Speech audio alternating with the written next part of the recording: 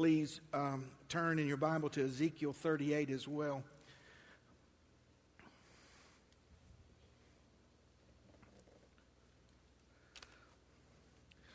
Would you stand with me just for the reading of these three scriptures in Matthew 24?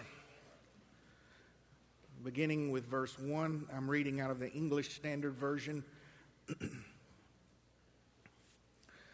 Jesus left the temple and was going away when his disciples came to point out to him the buildings of the temple. But he answered them, he said, "You see all of these, do you not?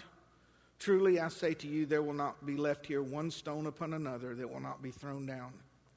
And as he sat on the Mount of Olives, the disciples came to him privately, saying, "Tell us when these things will be, and what will be the sign of your coming and of the end of the age." You may be seated in the presence of the Lord. Last week we began a series on signs of the times and the end of the age.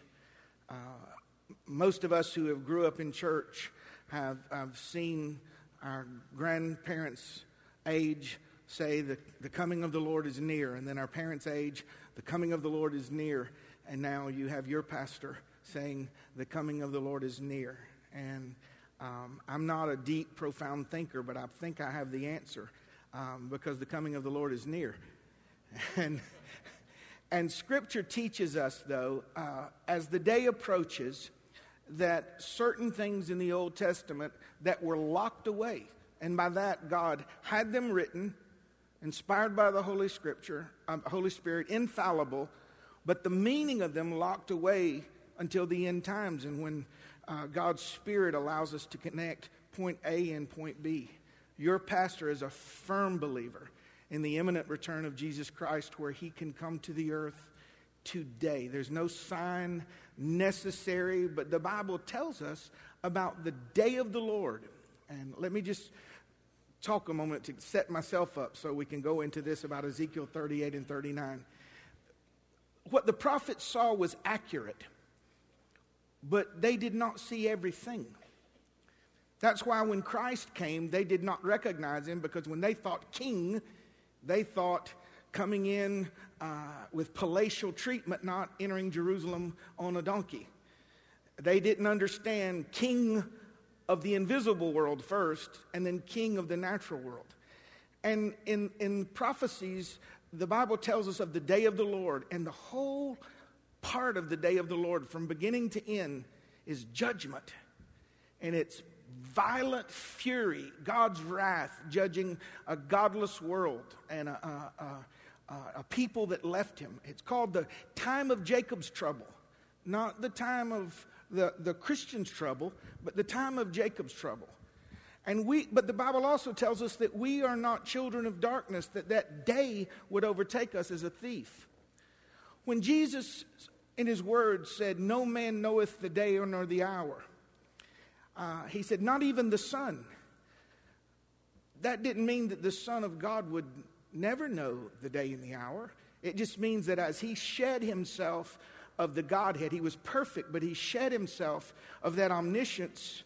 He's saying, no one knows. But he left us with so many signs that would teach us that it's impossible for us to walk into darkness as to where we are in the timetable if you bring all the scriptures together. When God unveils them and they come like this, it's easy to see. I am convinced that the day of the Lord is divided into two parts. It's a 7-year period, no way around it. 2 parts. The rapture of the church and the revelation of Jesus Christ. One is Jesus coming for his people. The Bible says we meet him in the air. The second is the revelation. And by day of the Lord, I meant the second coming is divided into 2 parts, the rapture and the revelation. I've had pastors tell me, well, Jesus never mentioned the rapture. It's because it was a mystery. It was a mystery to that generation, to the 12 disciples, to the Jews before them, to the Gentile world, until Paul received the revelation from the resurrected Christ. It wasn't that it contradicted Jesus' teaching on the tribulation and the end of the world. It added a new element to it. So, The rapture of the church is not the same as the second coming, because in the rapture of the church, that is for Jesus coming to take away the living saints as well as the dead in Christ, Jesus comes halfway. It said they meet him in the air. And in the second coming, Jesus comes all the way to the earth, and his foot touches the Mount of Olives, and it splits in half. In the rapture of the church, Jesus is coming for his people. In the Revelation, in the second coming, he's coming with his people. But what troubles us and what troubles the world today is we know something is wrong. We know that we are now going downhill towards something that is perilous, destructive, and our feet have come off the pedals, and the bike is going by itself, and there's nothing man can do to stop it. Economic collapse, national collapse, spiritual collapse, moral collapse. Everything is coming towards darkness and judgment. But we, as children of God, the gift of knowing about these signs, the gift of knowing that the Lord's return is near, the gift of knowing how he preserves the righteous, and that judgment will not fall upon the believer because it fell on Jesus in his place. We're not afraid of the end times. He didn't give us the prophecies and the book of Revelation to make us fearful. He gave it to us so whether we understood it all correctly or not, we understand that nothing can come against us, nothing can overcome us, because we are hid in Christ with God. And we are safe and secure. Last week, I gave you signs.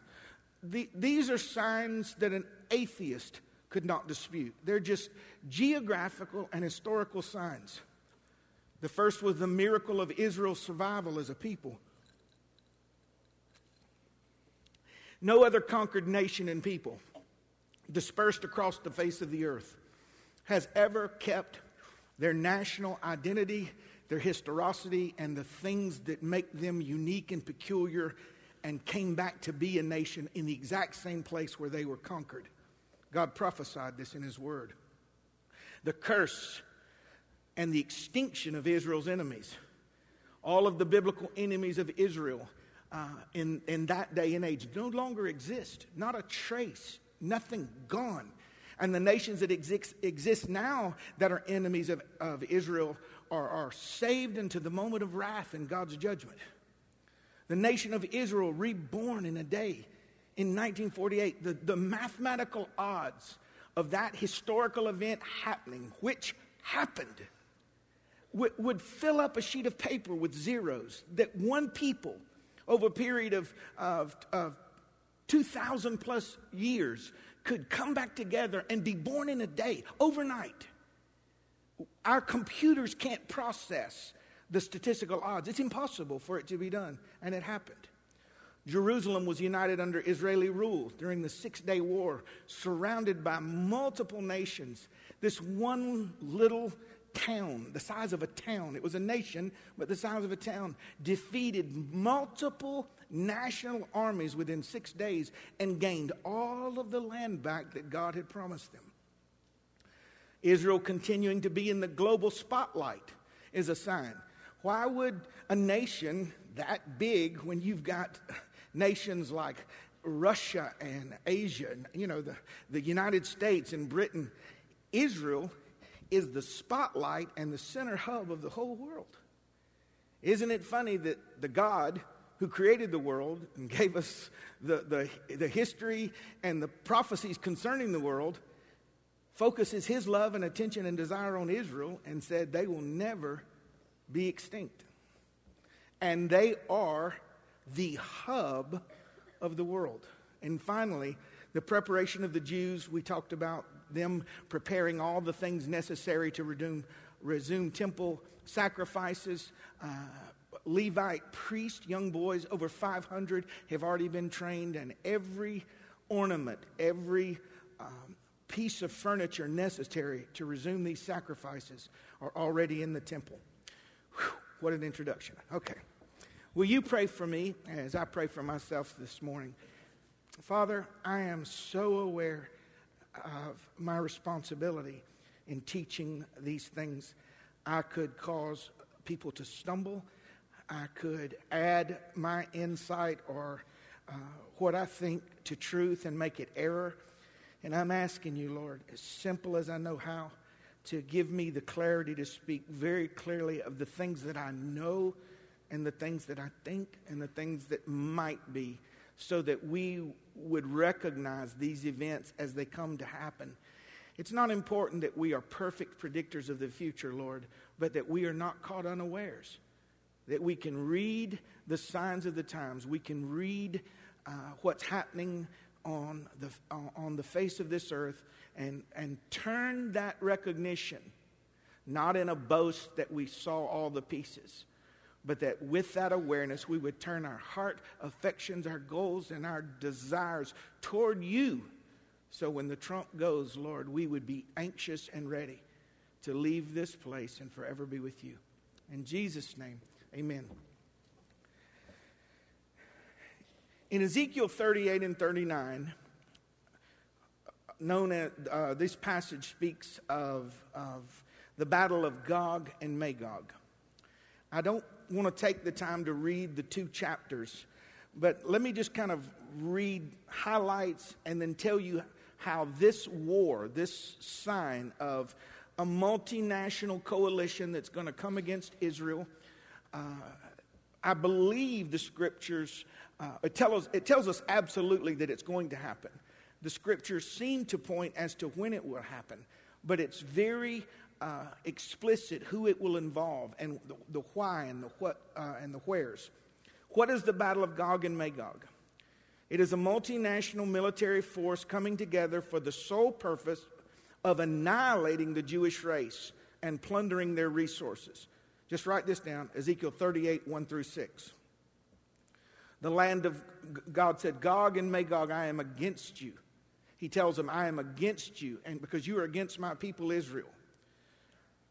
Magog is Kazakhstan, I can hardly pronounce them, Kyrgyzstan, Uzbekistan, Turkmenistan, every other stand that you've probably known, all of them there.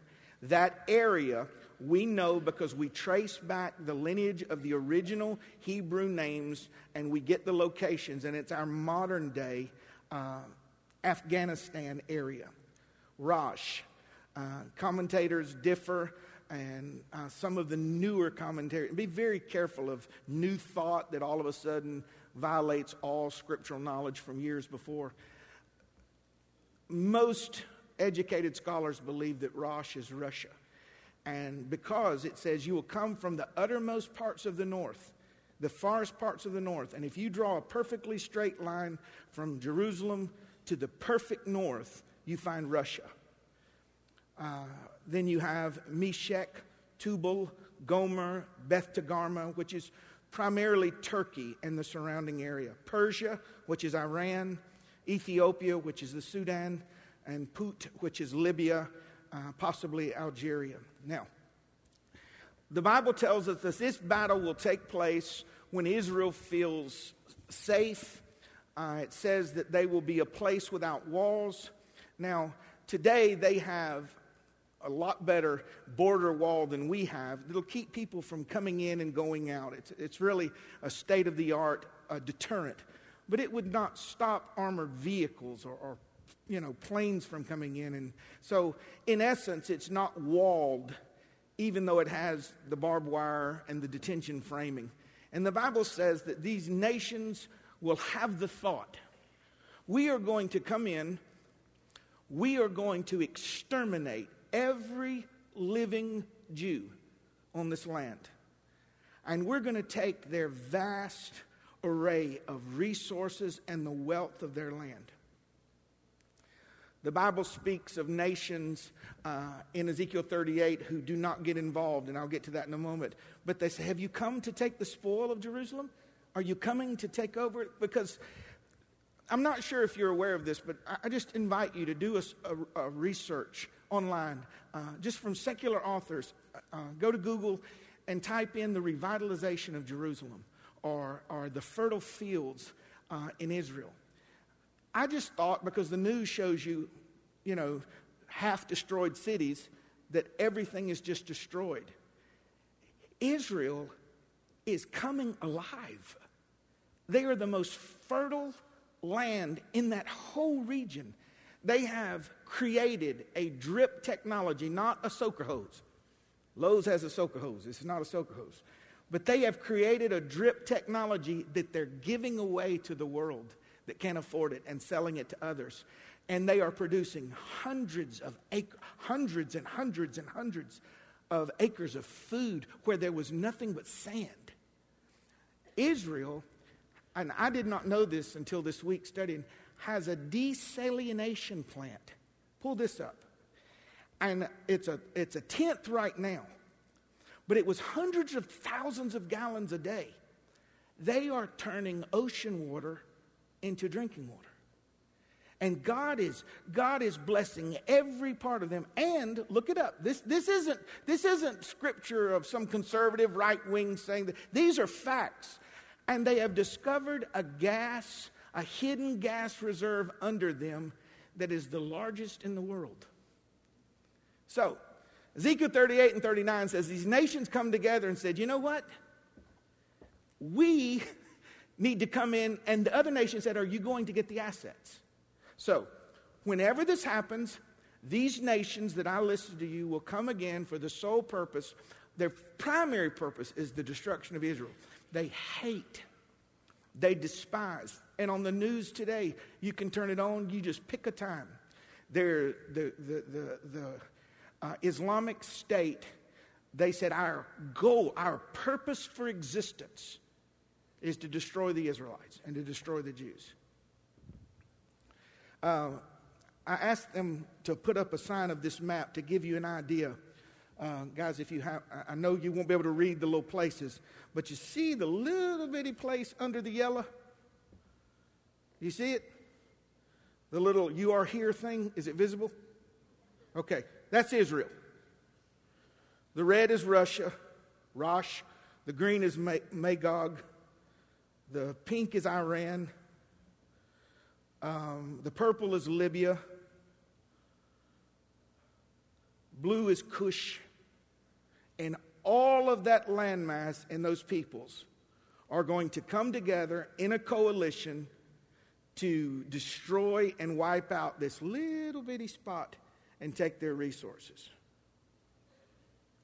All participants of this invasion claim their national religion to be Islam except Russia. Let me read this to you so that I don't make a mistake.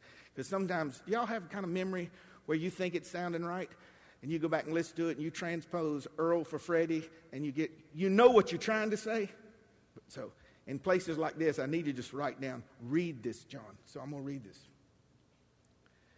The Islamic religious fervor to destroy the Jewish people would unite the fractious Muslim nations into a coalition which has never existed before. The hatred, in addition to the relentless drive for their resources, could be the draw for Russia to join in and lead this doomed coalition. None of the nations that border Israel are mentioned as the ones invading Israel. No mention of Jordan, no mention of Lebanon, Syria, or Egypt. The Saudis, who do not fight for Israel, still want nothing to happen to Israel, because if Israel is overcome, they are next. The invasion is not only prophesied, but it is God's doing. Look at Ezekiel 38:4. I will give you this verse. Ezekiel 38:4.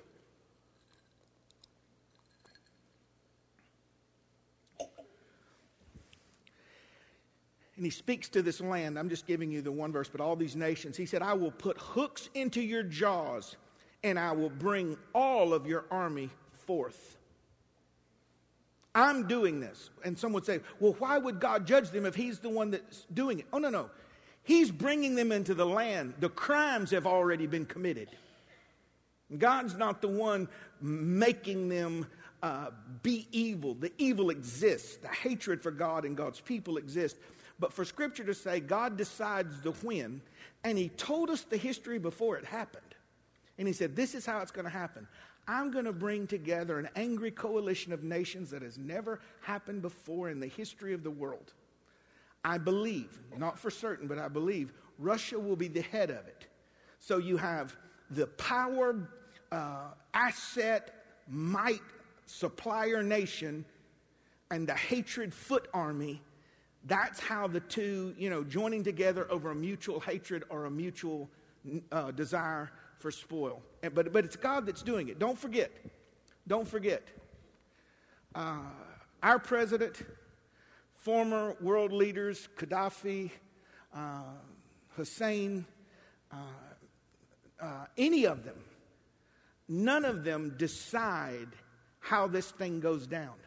They can choose evil paths and evil thoughts. But this world is going to play out exactly like God said. This world will not be destroyed in a nuclear fashion because God told us it wouldn't. He said, I'm going to destroy it by fire and start over. I'm going to create a new heaven and a new earth. Jerusalem will be attacked. Some battles, nothing happens to them. Others, the Bible speaks of in the last day in the Great Tribulation, their women are raped and their destruction. They suffer in the streets. And he says, when you see, one of them is, when you see the sign of the abomination of desolation, which is the Antichrist standing in the rebuilt temple of God, whether it's a tabernacle like a tent of meeting or the actual temple. And he's going to stand in the place of the Holy of Holies and declare that he is God Almighty. Jesus said, when you see this, don't even go get your coat. Run, and God be with you if you're nursing at that time. He says, take off. So Jerusalem is not exempt from attack and torture and loss, but they will never be defeated. They will never be defeated, ever. Because the same God that prophesied all of history and prophesied the first coming, and Jesus came born of a virgin, just like the scripture said, prophesies of a second coming where Jesus Christ comes to the earth to rule and reign in Jerusalem. In Jerusalem. That's a great place to shout or something. That's good. Made me happy because I'm connected to him. I'm engrafted. Notice this, the absence of any national military force from any other nation during the battle of Gog and Magog. It says that Sheba, and Ezekiel 38:13, if you're looking, Dedan, which is Saudi Arabia, the UK or Spain, and the merchants of Tarshish, with all the young lions thereof, which is probably North America or offshoots of Spain, shall say unto the people, are you come to take the spoil? Have you gathered your company to take prey, to carry away silver and gold, cattle and goods, to take a great spoil? So it shows you that they're not for the invasion. They're just not doing anything about it. Now, be careful of, there's thousands on the internet of the United States' role in history, and this is the U.S.'s mystery Babylon, and U.S. is this, and U.S. is that. We are not specifically mentioned. We may be inferred to, we might be in a grouping of the young lions, but we're not referred to, which tells us, sadly, one of three things. Either, this is a far stretch, okay? I have to give it to you because I don't know. Everything that's recorded happens, but not everything that happens is recorded.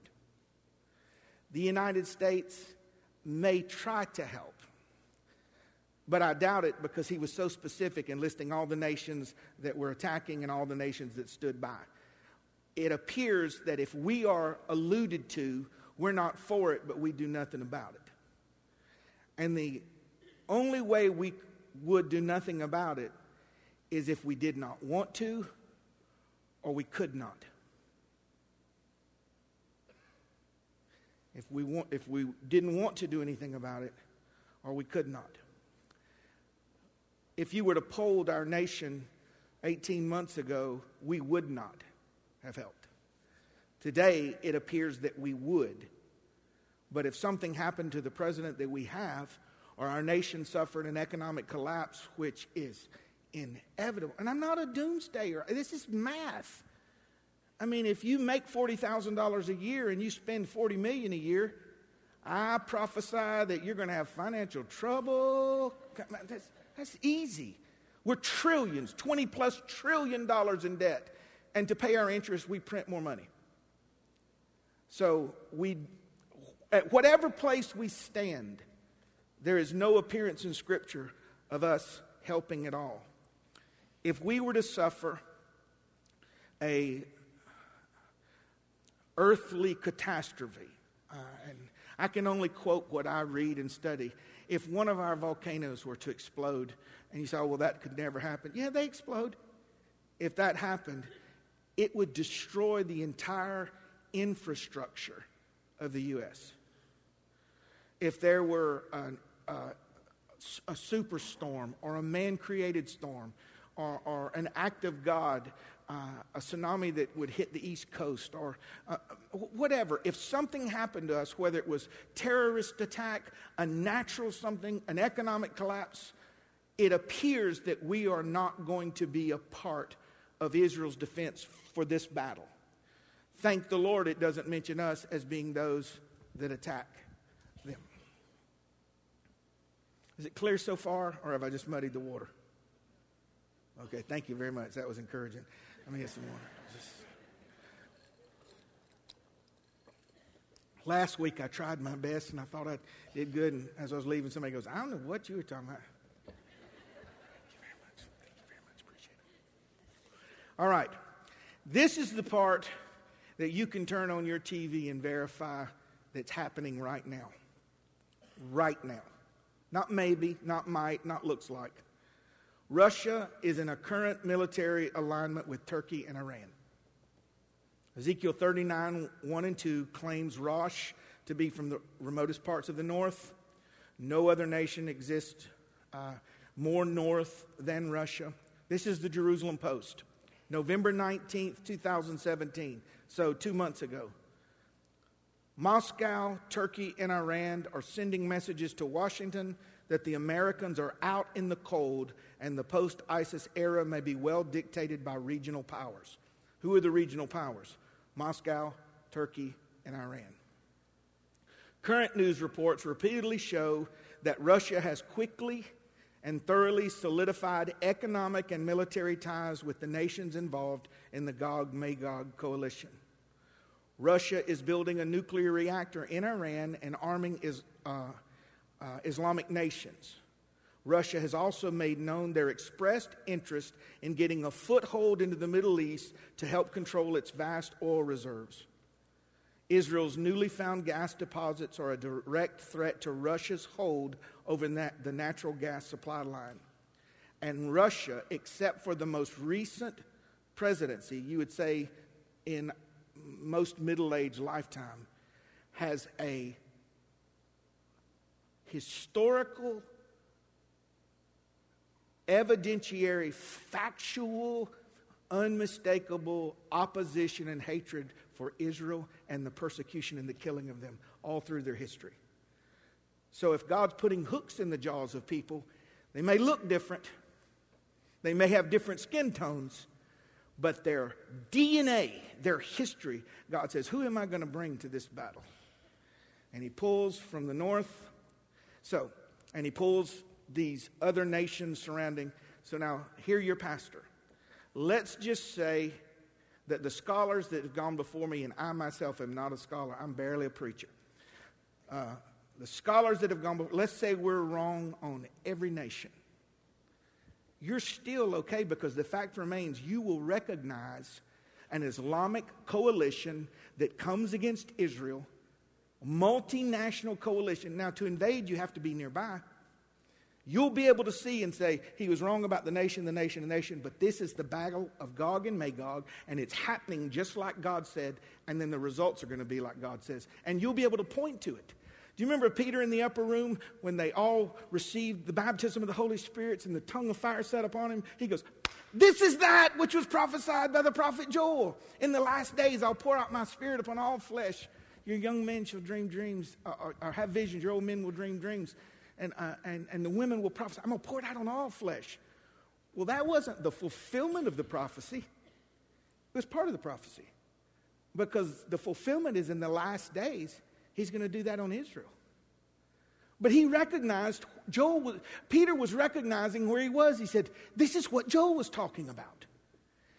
and this is hard for me to believe, but I thoroughly believe it.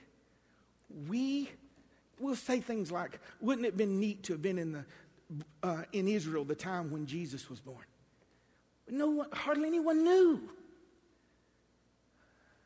A blind man waiting on Shiloh knew, and the wise men knew, and the shepherds knew, and those that had a tender heart towards God and the things of God knew. They recognized him. And I'm telling you, if Jesus tarries, we are going to witness this battle happen, because this battle has to happen before Jesus Christ rules and reigns on the earth. And so, in the same way we never expected a Pearl Harbor attack, you just turn on your television and there it was. This battle is going to happen. And these people will unite the Islamic hatred and unite with a remote country from the north, which we believe to be Russia, to take away their assets and to make the Israelites extinct. Now, I want all of you to turn in your Bible to Ezekiel 38, 19 through 23. Now, as you read 38 and 39, I invite you to go home and read it several times slowly, just to get a feel for it. This is what it looks like. Let's read it. Well, I said let's read it. I didn't type mine out.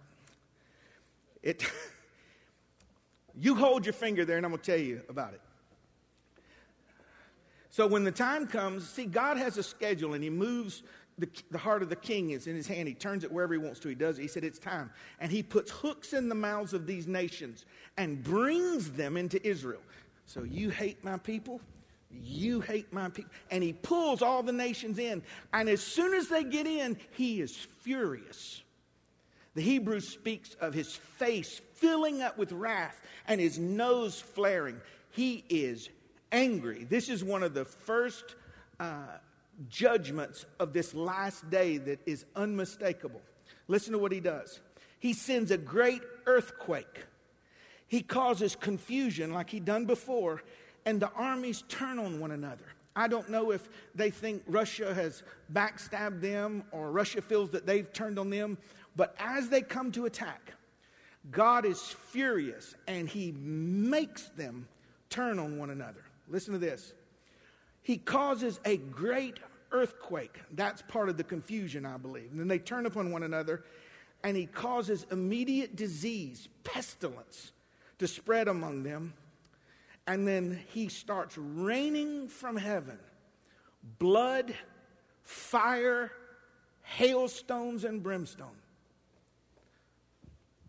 Giant blocks of ice that can take out tanks and airplanes. It is a natural phenomenon. He judges them with nature. He judges them with visible things. How are you going to ignore on television now that, and media, when it'll be recorded on cell phones, it'll be recorded by television stations. It's not going to rain water, it's going to rain fire. And the Bible says, I'm going to do this so that they will know that I am the God of Israel. That's why I'm going to do it. I open the sea so that they would know there's no God that delivereth like the one of Israel. I'm going to bring them back into their land so that they will know. Elijah prayed, he said, Lord, send the fire that they may know that there is a God in Israel. And this doing, a world full of atheists are going to stand and say, there is someone greater than us fighting for them. So here they come.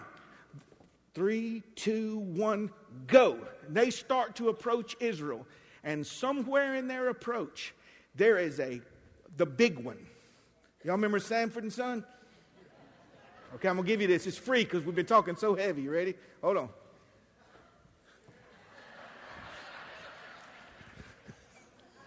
It was the big one. He's going to see Wheezy, right? He's coming. Young people don't know. Television today ain't no good. If you don't know Lamont and Grady and everybody,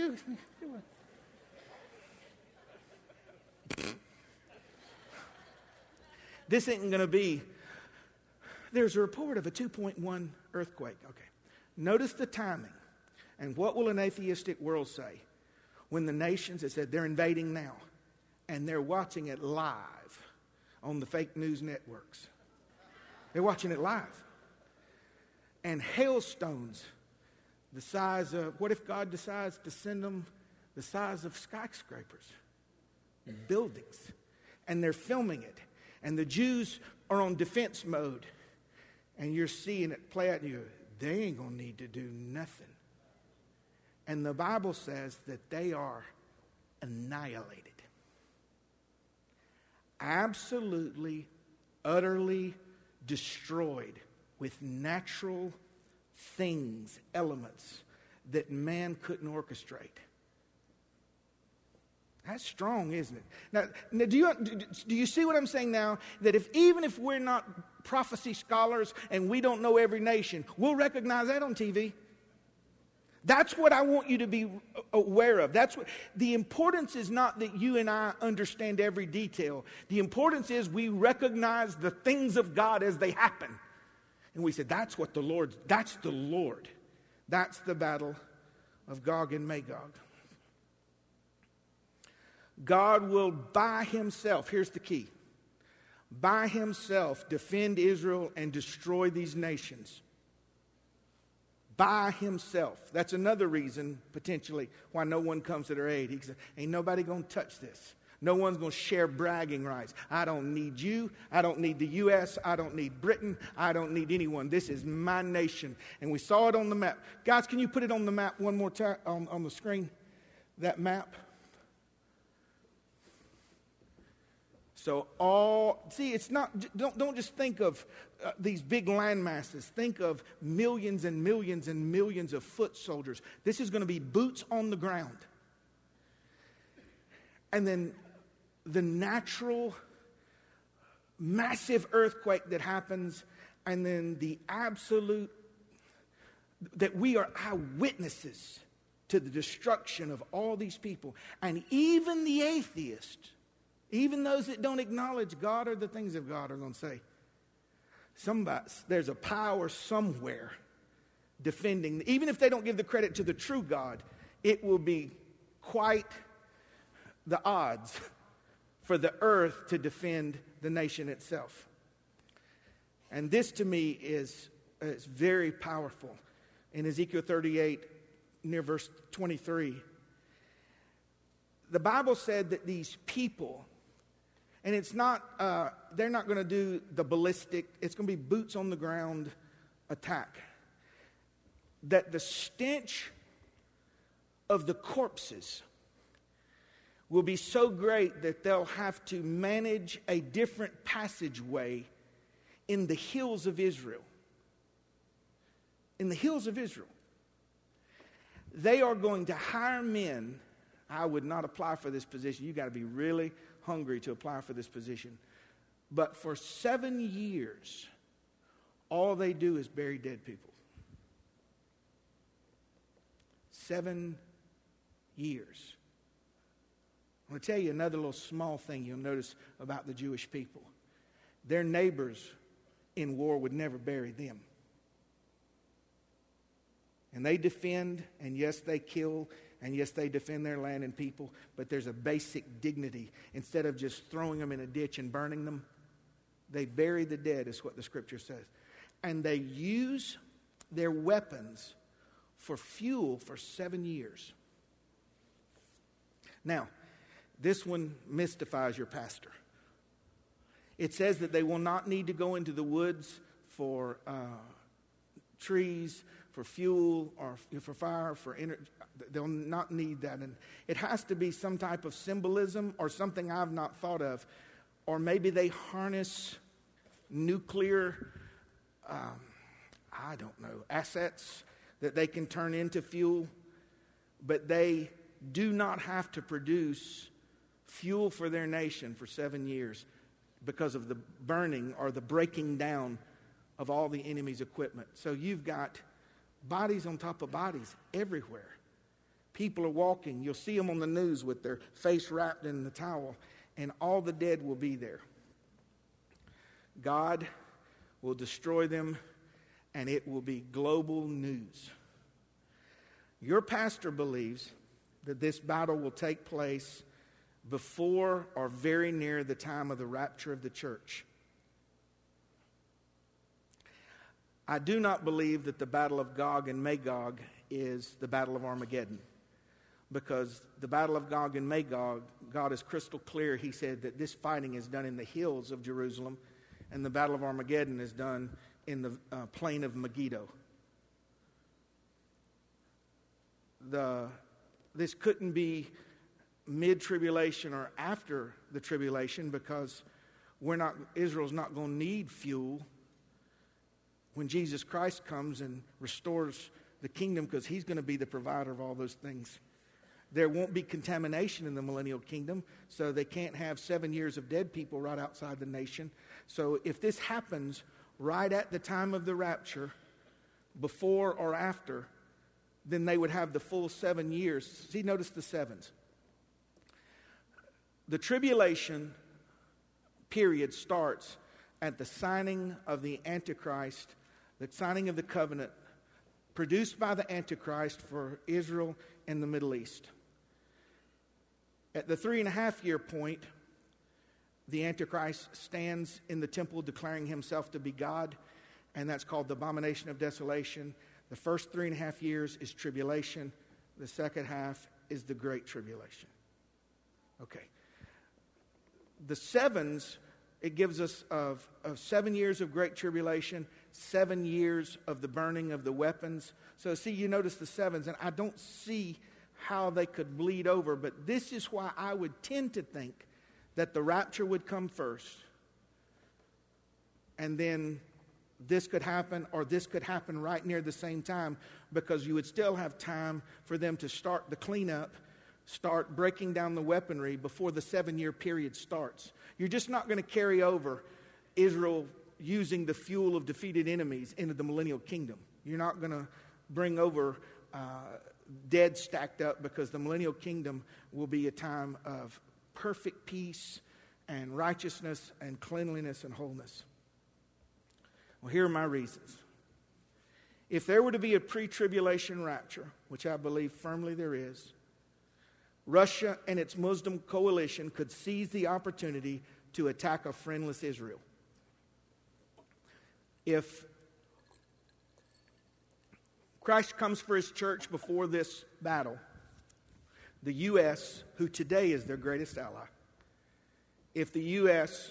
were emptied of all Christians in government, politics, in the defense, then we would be one that would stand on the sidelines, at least stand on the sidelines and say no, at worst, join the attack. Number two, if the Muslim Gog and Magog nations were out of the picture just before the tribulation, it would make sense that the Antichrist would have an easier time of making good on a peace covenant with Israel. If there was no Islamic State, none, they're wiped out, gone. Who do you have to ask permission? If the Dome of the Rock is, and we don't know, but if that's the location, most scholars believe it is, but if it's that or nearby, who's going to tell them no? If they want to build their temple, who's going to say no after they witness God destroy everybody? You see? So if the saints are gone and the Antichrist comes in, and when you think Antichrist, don't think red-horned, tail, pitchfork. It's a geopolitical figure who's empowered by Satan. In the same way you're empowered by the Holy Spirit, he's empowered by Satan to do evil that God uses for his glory, and he will bring Israel in and say, he could sway them. The Bible said he speaks like a lamb. He said, it's obvious that you're blessed, and we just want to make sure that we can settle in on peace, and we're going to sign this accord. If there's no Islams to oppose, if the Bible said he leaves 1/6, I think it is, of the people. Yes, if you dropped hailstones big as buildings on my nation and destroyed, 85% of the people, you want the Dome of the Rock? You can have that. Y'all can have it. They can have that. I don't want that. And I'm not trying to be lighthearted, but think about it. If the Christians are gone and those nations are gone, just the land is left, who's going to oppose? That would make sense to me. It doesn't have to happen that way, but I could see how they could sign a peace deal next day. I'm like, I want to be at peace with you. Number 3, with the more Christianized nations in tatters due to a pre-tribulation rapture and the Islamic world in ruins from the Gog-Magog battle, the remaining European world power could fill the vacuum in the Middle East by making a peace treaty with Israel and conquering the lands of the once Middle Eastern Muslim countries. We could see the revival of the Roman Empire easily.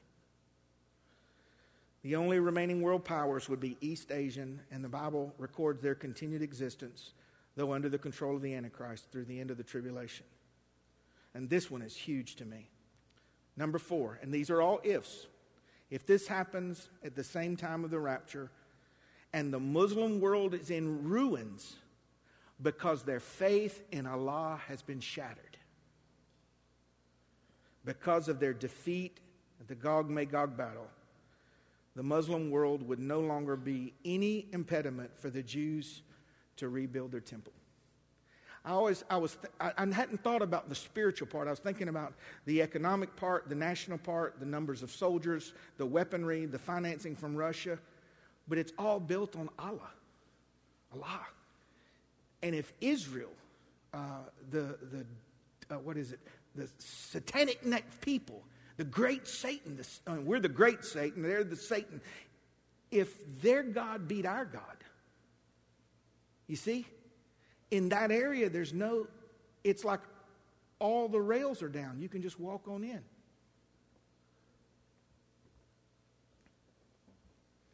Number 5, and I told you this a moment ago, don't forget, the tribulation period does not begin with the rapture of the church, but the signing of the peace covenant. Ben, if you would come, please. Between the Antichrist and Israel. For your notes, Daniel 9:27. If this happened, it would allow a 3.5 year or more time delay between the rapture and the tribulation, giving Israel 7 years to burn all its weapons. Here's another reason I believe that it could, I believe that it will, but that it could happen before the rapture. The Bible says that Israel will use those weapons for fuel, the breaking apart, however they glean from them, and the burying of the dead for 7 years. And if it doesn't happen early, it could not happen because they're going to be fleeing into the mountains at the 3.5 year mark. Because Antichrist is going to come after them and Israel will be harmed, attacked, hurt. So how can I bury my dead, or bury the dead of my enemies, live in peace, and keep using their fuel if I have run to Petra to be saved, you see? But if it happens early, you have the whole 7 year period to do as God says. I know it's a lot. Number 6, by God catching away his church and by God himself defending the small land of Israel from a host so numerous that Ezekiel said they covered the land like a dark cloud. So if all of these things happen, which they will, and they all play out on television, which they will, and they all play out on the internet, just like God said, and they will. And if the church is taken away and they're trying to say what happened to all the Christians, and they will. And Israel is defended against an army so vast, the Bible said that it blots the sun out. The world that God loves would have another sign that God is real and that Christ is King. See, it's not about the U.S., it's not about the lands in the East. It's not even about Israel. It's about the Lord. It's about the Lord. And people, after the rapture of the church, are going to come to, when they see these things, they may not have made the catching away, but they're going to bow their knee and say, I believe. I've watched it with my... God is so merciful. How will a last day revival happen? Like this. These days are right upon us. And I just speak over you as your pastor and as a brother in the Lord. Don't be afraid. Lift up your head. Your redemption draweth nigh. God's got this thing. God knows how it's going to play out. Not afraid of things that can happen. God scripts your life. He decides when you were born. He decides when you go home, and we're not children of darkness. I expect him any day, I'm telling you. Now, I'm not going to go dig a hole in a bunker and live in a bunker and put aluminum foil on my head or nothing. I'm just going to walk around looking upward. This is not our home. So, I close with this. The same prophets that prophesied the first coming of Jesus Christ. Thousands of years passed, and it happened just like he said. We could be the generation that sees Jesus Christ come back for his church. God, I bless your great name today. I pray, oh Lord, that we would not make it our mission to get caught up in the prophetic signs, but that we also would not be unaware. That we would say, that could be this. God, am I ready? Me and my wife ready? Are our babies ready? Are my family in? Is everybody in the ark? Lord, that we would cut the ties to this world and the things of this world and possessions and status, and that we would store up for ourselves riches in heaven, knowing that the days are close at hand. I believe, oh Lord, that we'll be here. I just believe, God. And I pray, you told us to pray this way. So I'm praying for myself, my wife, my babies in this church. I pray that we would be accounted worthy to escape the great and terrible day of the Lord. I fear you, Lord. I don't fear nobody else, but I fear you. And I ask you to cover us with your skirts. I ask you to cover us, cover our hearts. Give us wisdom how to redeem these last days, to be intentional and purposeful, and to make sure that our lives give you glory, honor, and praise. In Jesus' name, amen. I trust I didn't muddy. I really did. Y'all, I labored with this so much because I'm not a prophecy scholar. But you pray for me. And if you have any questions, send them to Kellywood126 at Hotmail. I just gave you email address out. Sorry. In the next couple of Sundays, if the Lord tarries, we're going to talk about some wild stuff. We're going to talk about the days of Noah. We're going to talk about angels who left their first estate. We're going to talk about the perilous times that should come. We're going to talk about things that God said you'd see all around you. And my goal in all of this is to not get you caught up in the world, but to get caught up in Jesus, where Jesus is center. And be ready for anything.